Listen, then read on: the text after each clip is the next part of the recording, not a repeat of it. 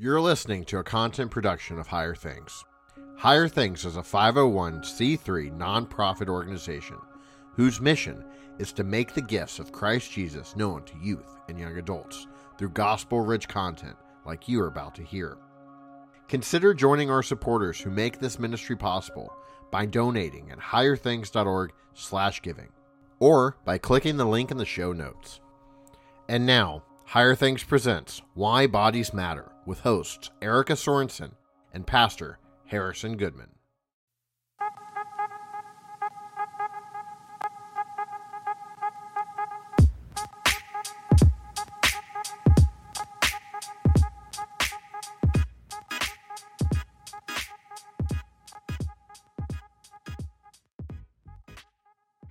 The suffering that I have endured has uniquely gifted me to care for other people going through the same thing. Hey, everybody, welcome to Why Bodies Matter, a podcast produced by Higher Things for youth and their adults too. The title of today's episode is Bodies Matter and Suffering and Trauma. I'm your co-host, Erica Sorensen, along with Pastor Harrison Goodman. Pastor Goodman, would you introduce our guest? We have with us my good friend, my coworker. This is Deaconess Emma Hines. How you doing, Emma?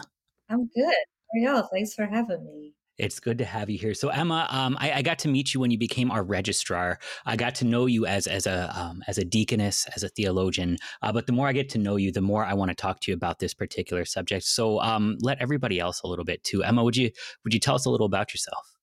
Yes. So I am deaconess, lowercase d deaconess. I don't have like a call yet, but married to a current seminarian. We're expecting our first baby in January, which is super exciting. But the main reason that I think I'm here is because I am pretty familiar with the idea of suffering and how that plays into Christian living and suffering faithfully.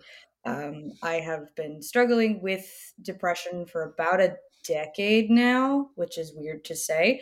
But I've dealt with all kinds of complications with grief and then depression and anxiety, and navigating that not only as a young person figuring out what she wants to do with her life, but also as a Christian, as a faithful Lutheran, and really understanding how Lutheran theology equips those who suffer and those who care for the suffering to continually point to Christ and get through it all day to day.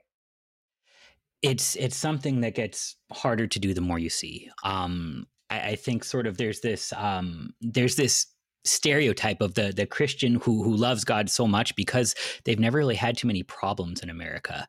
And there's also sort of the recognition that once you stand sort of close enough to dark things, be it because of struggling with mental illness, be it struggling with physical trauma, be it struggling with sin, death, and the power of the devil in this world, it gets harder to reconcile what we see and feel with the concept of a loving God. And so the idea that we would want to actually be able to talk about this, be able to be faithful when so many things that are wrong are happening, it's probably one of the biggest struggles that Christians have, right?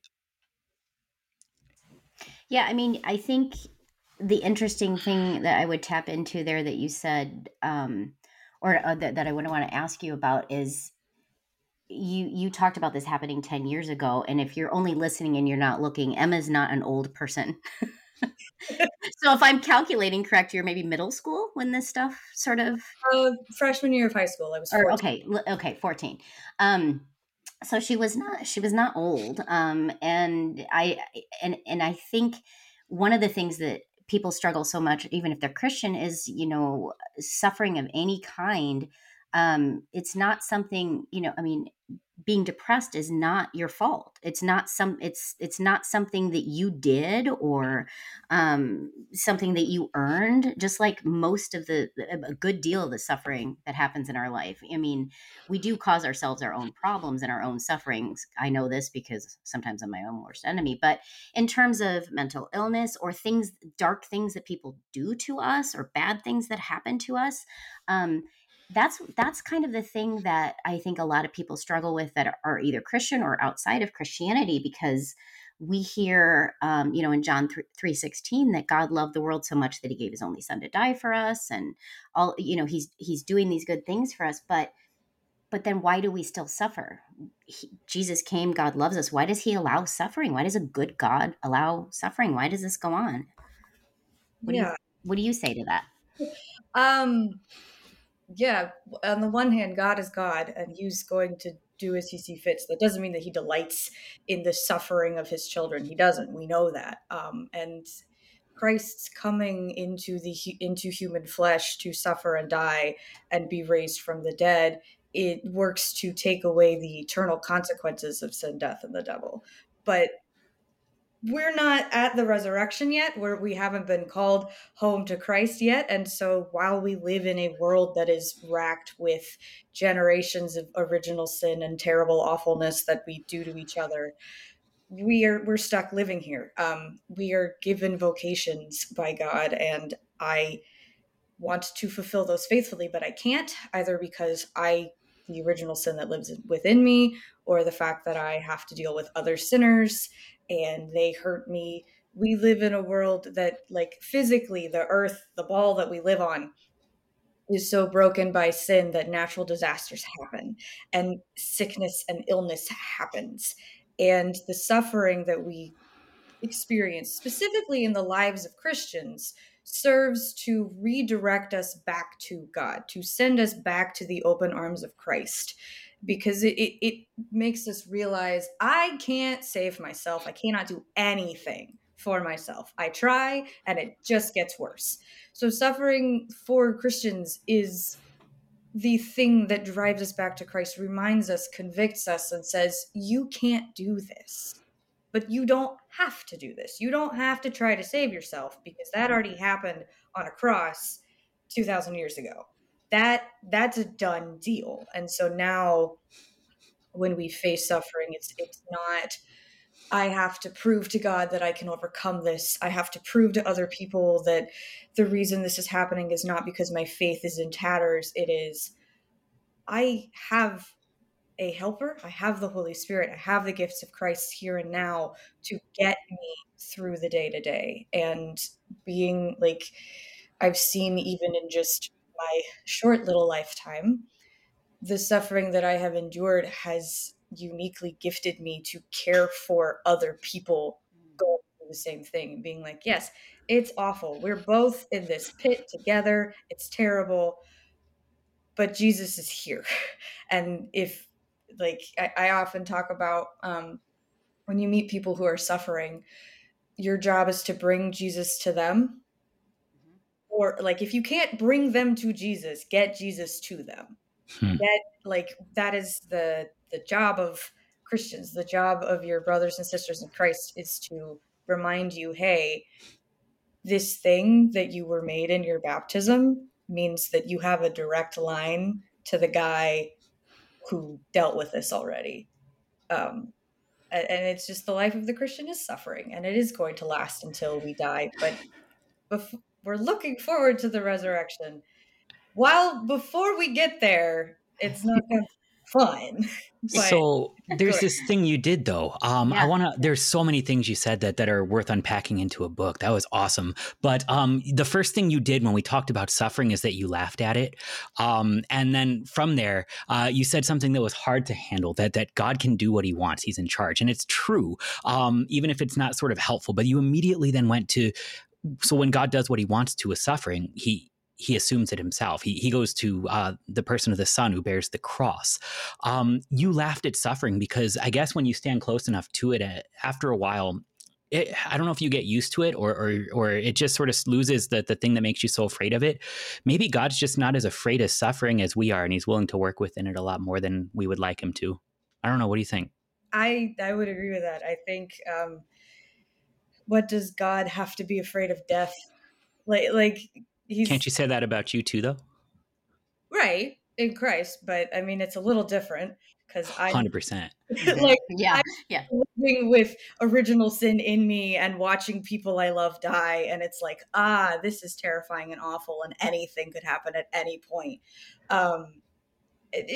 I laugh at it because it's one of my coping mechanisms, but it's easy.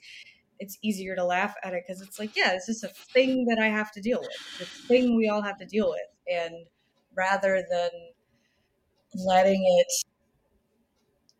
color everything that I do, I have Mhm. something more to color everything that I see, and that is Christ. That is the gift He has given. That is my identity in Christ. And so I look at, I see suffering, and I go, that really hurts, and it's really not fun, and I'm mad at times, and I'm sad at times that it's going on, but take heart, Christ has overcome the world. Yeah, I think this is sort of actually the part of it that's worth holding on to. Not only because Jesus is a safe answer in these parts, but like there's like everybody's going to go to Job, who suffered on a supposed bet between God and the devil. My favorite part, I think, might actually be right at the end, when Job finally just gets fed up and actually sort of questions God's motives in this, and God is actually sort of like he's only angry when his motives are questioned behind suffering. Like, do you think that he kills and makes alive? He does what he wants, but like at the end of the day, the thing that I think upsets him is the idea that he would want Job to suffer and not be the one who suffers with him. The idea that God sort of delights in suffering on our part rather than assuming it himself. That's where God finally loses his temper. The idea that we would sort of think God likes there to be suffering in this world and he's the one bringing it about, instead of just rather the one diving into it to help carry it. Yeah, there's a lot of nuance here about, Mm-hmm. I mean, Emma, you were really clear and really honest about the fact that even though Christ died, and even though there's an answer to this at the end, at the resurrection, all things will be made new. This won't be a problem anymore. You still have depression.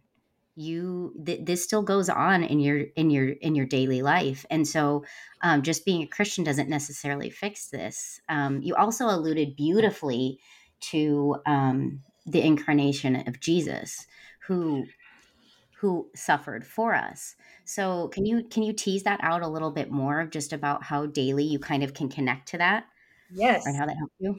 I love this stuff. Yeah. So in the incarnation, God sends his son to die. So Jesus is conceived and born ultimately to die. But what that means is it's like when we confess it in the creed, it's very short. It's like 2 sentences and then we move on. Yeah. But the reality is that Jesus lived a 30 plus year life. And so he was born without sin, but into a sinful world. So like in a very kind of mundane way, Jesus has probably stubbed his toe at one point. Like, Probably more than once. I mean, if he was a toddler, he fell down, he hit his head. Yeah. he was a carpenter by trade. He probably smacked his thumb with a hammer. And like Jesus Yeah. felt pain. Yeah. But in living, he suffered perfectly, which doesn't mean he didn't suffer, because we Or know only suffered the one day. right. No, Yeah. it's not Holy Week. It's like his whole life up until that point. He suffered as much as a normal person would, and then even more so. But so a perfect life is not necessarily without suffering, but it is suffering without like cursing God. It is suffering without sin. And so Jesus living a human life perfectly means that he endured hunger, he endured thirst, he stubbed his toe, he felt the pain of death, he lived every dirty aspect of life, but he did it perfectly. And so the incarnation, like one of the names that Jesus is given is Emmanuel, which means God with us. Like he's here. He it's not Jesus just happened to like be on earth for a little bit. No, he lived with people. He looked like us. He had our frame. And in this perfect life, still like it wasn't that Jesus only, like you said, it's not he only suffered the one day. He suffered the whole time, but in doing it, he shows us it's possible, like you can suffering's going to happen, but you're not, I It's not guess. the end. Yeah. Yeah. Yeah. Yeah. That's a half complete thought. But it really divorces fault from burden, and it also provides help. And when you can separate fault from burden, it's really freeing, because now you're doing more than just sort of always looking for somebody else to blame, and recognize there's some things in this world you're going to have to carry, and that's actually the greatest act of love. But more than that, if you can separate fault from burden, that means when it is your fault, it doesn't entirely have to be your burden. It means that be it just sort of something that you're wrestling with that was done to you, something that's just sort of so ground into the dust of creation that there's no even, like, short of blaming Adam, I got nothing. And then there's the stuff that you did wrong. But now when it comes to burden, God enters the picture now to carry it. It robs suffering of the thing that it would want to do more than anything, and that's own us. Mm-hmm. Yeah, it doesn't have the final answer. Right, for sure. It doesn't have the final answer. And how does that help you as you struggle and will continue to struggle throughout your life? I'm not alone in this, specifically with depression, because I have experience with that. The thing that depression seeks to do is isolate you.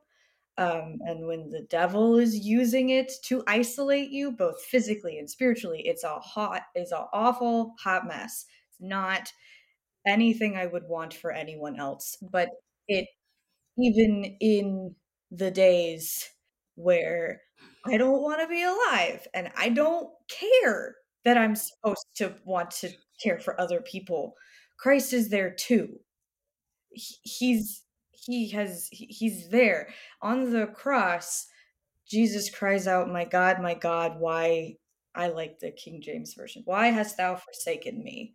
Um, and David is, when he writes this, he's in the pit of despair. It's bad. Jesus cries out these words. It's bad. And yet Jesus doesn't sin. He says, "Why have you left me?" He says to his Father, with whom he is still God because of the two natures thing, "Why have you forsaken me?" And so it's kind of a little bit freeing in those dark moments of, I'm allowed to say, "Hey, God, you put your name on me in baptism. Where are you? Hmm. Where I know you're not gonna leave me, but what are you doing? Why? Hey, hi, hello, I need help in the back. Hello."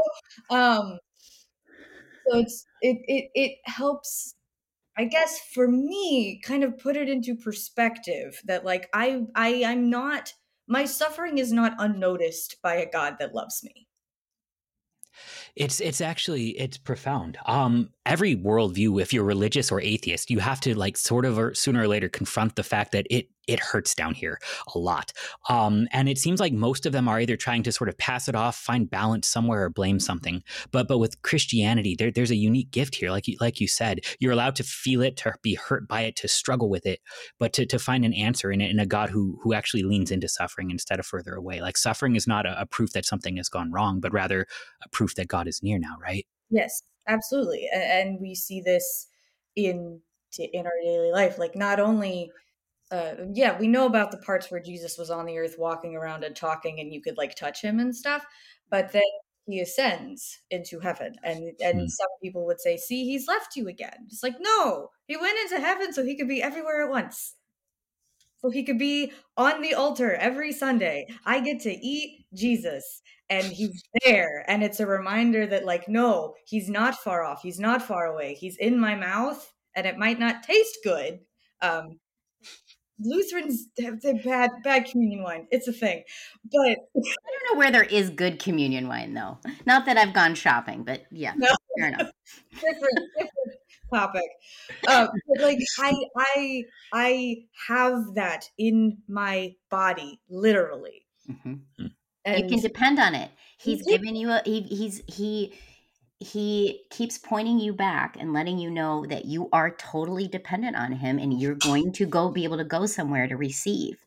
You can and still receive him, and you can still have the gift and know that you're not alone. It's a absolutely. beautiful thing. It's a beautiful thing. And there's also this element of St. Paul talks about bearing, or just in scripture in general, bearing one another's burdens in love. And we see this most clearly in baptism. When you're baptized as a baby, I didn't at 2 months crawl into church and go, I'd like to be dumped in that cold water, please. My parents dragged me there. And chances are you have seen baptisms where the baby is just kicking and screaming the entire time because up until that moment they're suffering and they're like, I don't know.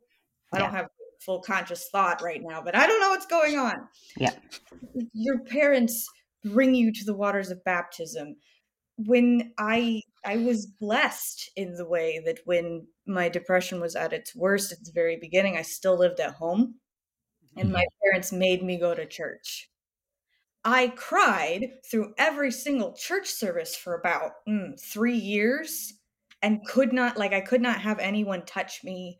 I was so overcome with everything, but I was there. They made sure I was there. They made sure that I was getting the goods, that I was receiving forgiveness of sins, that I was receiving Christ's body and blood. And even if in that moment it didn't feel like it was doing anything, it was still happening. It was still for me in the midst of being alone. And so when we have people who do struggle, whether it's with mental illness, chronic illness, or just I'm having a bad time, the body of Christ is the body of Christ. If the body of Christ stubs their toe, everyone's going to feel it, and we're supposed to. And it's an opportunity for those who are not in the midst of suffering to surround our brothers and sisters and say, we are here also for you. Mm-hmm. We're in It's it with you. Yeah. it's not just Jesus, like it is Jesus for you, but it is also a physical thing of we're here to make sure that you don't forget whose you are and what has been won for you. I think you just answered the question I wanted to ask. You don't need to be a Christian to offer compassion to your neighbor. And in fact, I think sort of the stereotypical attacks against Christians is that we're bad at it. How do Christians offer compassion in a unique way than the rest of the world? We do it in a way that mimics Christ. In a sense that I'm going to come into this pit where you are with you and I'm not going to leave you alone. I think especially the Lutheran perspective, but other Christians get this as well. We don't hide from suffering. We don't try to sweep it under the rug. We don't try to say, oh, well, if you just pray a little bit, it'll go away. There's a very real recognition of this is actually happening to you. This is valid. Your pain is valid. This is going on. We should be first responders. Right. Yes. Yes. Yeah. But we bring Jesus. Go away. Yes. I don't have a time machine to go back and fix it, but I can be for a little bit a poor substitution of Christ and be here. But that's just it. You said at the very beginning that when somebody is hurting, you bring Jesus to them, even if you can't bring them to Jesus. The rest of the world, they can try and alleviate the suffering, and that's sometimes that's good to do. It genuinely is, but to actually bring the sufferer to the suffering, there's something there, I think. Yeah, I wanted to. That was a really good way to talk about how we can help others who are suffering. And I want to give you the opportunity to talk to anybody that may be listening, because we know that Gen Z is suffering with some mental illness, struggles, if not mental illness, some depression, more than has been reported previously in any generation. So what would you say to a kid who is struggling with this themselves right now, whether believer or unbeliever? What would you say? I'm sorry that this is happening to you. I think, quite honestly, like this is not supposed to be happening. You're right. The reason you feel like something is wrong, that is a correct suspicion.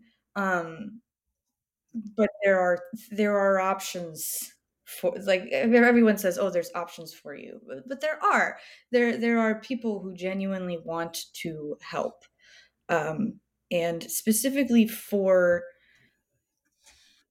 Christians, for believers who are like, the church is only very recently really talking about mental illness specifically well, and I'm very in favor of that. And it's like, okay, how do we foster more of those discussions? But don't be afraid to use the means that God has given, not necessarily the means of grace, but the means of mental health professionals, and in some cases, medication, in some cases, just the people God has put around you. It's terrifying. They're like, the first, people will say, the first step to getting better is asking for help or admitting you have a problem. And it's like, that's the hardest part, because it means not only do I have to tell my mom, hey, you love me and pray for me every day, but I don't want to be alive. But then there's also this real thing that I myself have to deal with of, I can't save me. I can't do this. And so kind of saying to these kids who are dealing with this, it is scary, but don't try to do it by yourself, because that's more scary. And That's the yeah, devil trying to isolate you. right, exactly. Yeah. And it's also, yeah, it's gonna, you're probably going to be, once you ask for help, you're probably going to be more uncomfortable before you get better. Because if your parents or loved ones are not aware that this is going on, they now also have to deal with the fact of, what did I do that this child feels this way? What is, like, But it, again, we want to divorce blame and burden all absolutely, over again. absolutely. But parents feel this way. Oh yeah, They can't I help would. it. Yeah. Yeah. Yeah. But I mean, nobody feels forgiveness. We have to be told forgiveness. Nobody is told reconciliation. We have to be reconciled. Right. There's an outside of yourself thing that's happening here that's worth proclaiming and worth noting. Absolutely. And just when sometimes parents will say, well, what do you wish your parents had done? And that list is, we don't, that's too long, we don't need to get into all of that, but there's this element of like, forgive and be forgiven, confess and receive absolution, because having depression is not a sin. Like, I don't have depression because I did something, but I can sin in the way I handle it. And also realizing that like, that part is equally as uncomfortable, but it is key to this. Like, I'm still responsible for what I think, say, and do, even while I'm having a bad time. So being open and honest and confessing, in my, because I was having a bad depression day, I didn't do my homework, and I'm sorry I didn't do that, and now I'm failing a class. Like, that's on me. There's other stuff going on, but just being sure to separate depression as a result of sin, in like the sense that I did something, and then also, like, going forward, I'm going to sin more, possibly because I have this diagnosis. And because you're a sinner, because we all are. Yeah. Yeah. Okay, yeah, Every Yeah. sin is met with the same It is. cross, though. Your Correct. sins Yes. now, but also your future ones are forgiven. They're already forgiven. absolutely. You haven't even done it yet, and it's forgiven. And that means that as you're facing this, it's not a I'm going to ruin this. It is insurmountable, but it's already finished. It's already conquered, and so it's going to hurt. But hurt is no longer the mark of defeat, but still, it's the mark of victory. Yeah. I mean, I would go back to you quoted, my God, why have you forsaken me? Eventually, Jesus says, it is finished. Mhm. It is finished. And that's a great comfort to all of us, because that means our sins are as far from us as the east is from the west. God remembers them no more. Rest in that. Yes. Yeah. Well, this has So- been fantastic. Are we done? I'm Yeah, sad this that was we're a done. tough I one, could but- talk to her though all day. This is I, fantastic. this was the only thing. I've got a dinner thing, but what do you want to talk about? I'm here. Well, we can talk after, but we'll do our wrap up, because I would like to talk to you all day. It'd be fantastic. Emma Hines, thank you, Deaconess Emma Hines, small D, soon to be big deaconess. Yes. Right? Thank you for joining us today to talk about faith in the flesh for this disembodied age. It has been an absolute delight. Pastor Goodman, you have anything to say? No. Thank You you. don't? Thank you. Thank Oh, you. he's speechless. This does not You happen. made him speechless. Good job. Okay. High five. Well, sometimes I do that, and I think it's just because he's Ha. amazed by my idiocy. But No. I don't think it's your idiocy he's amazed by. Nope. No. Hey. When we end on hope, I'll be content, and we did. So Yeah. thank you so much. Thank you. Thank you.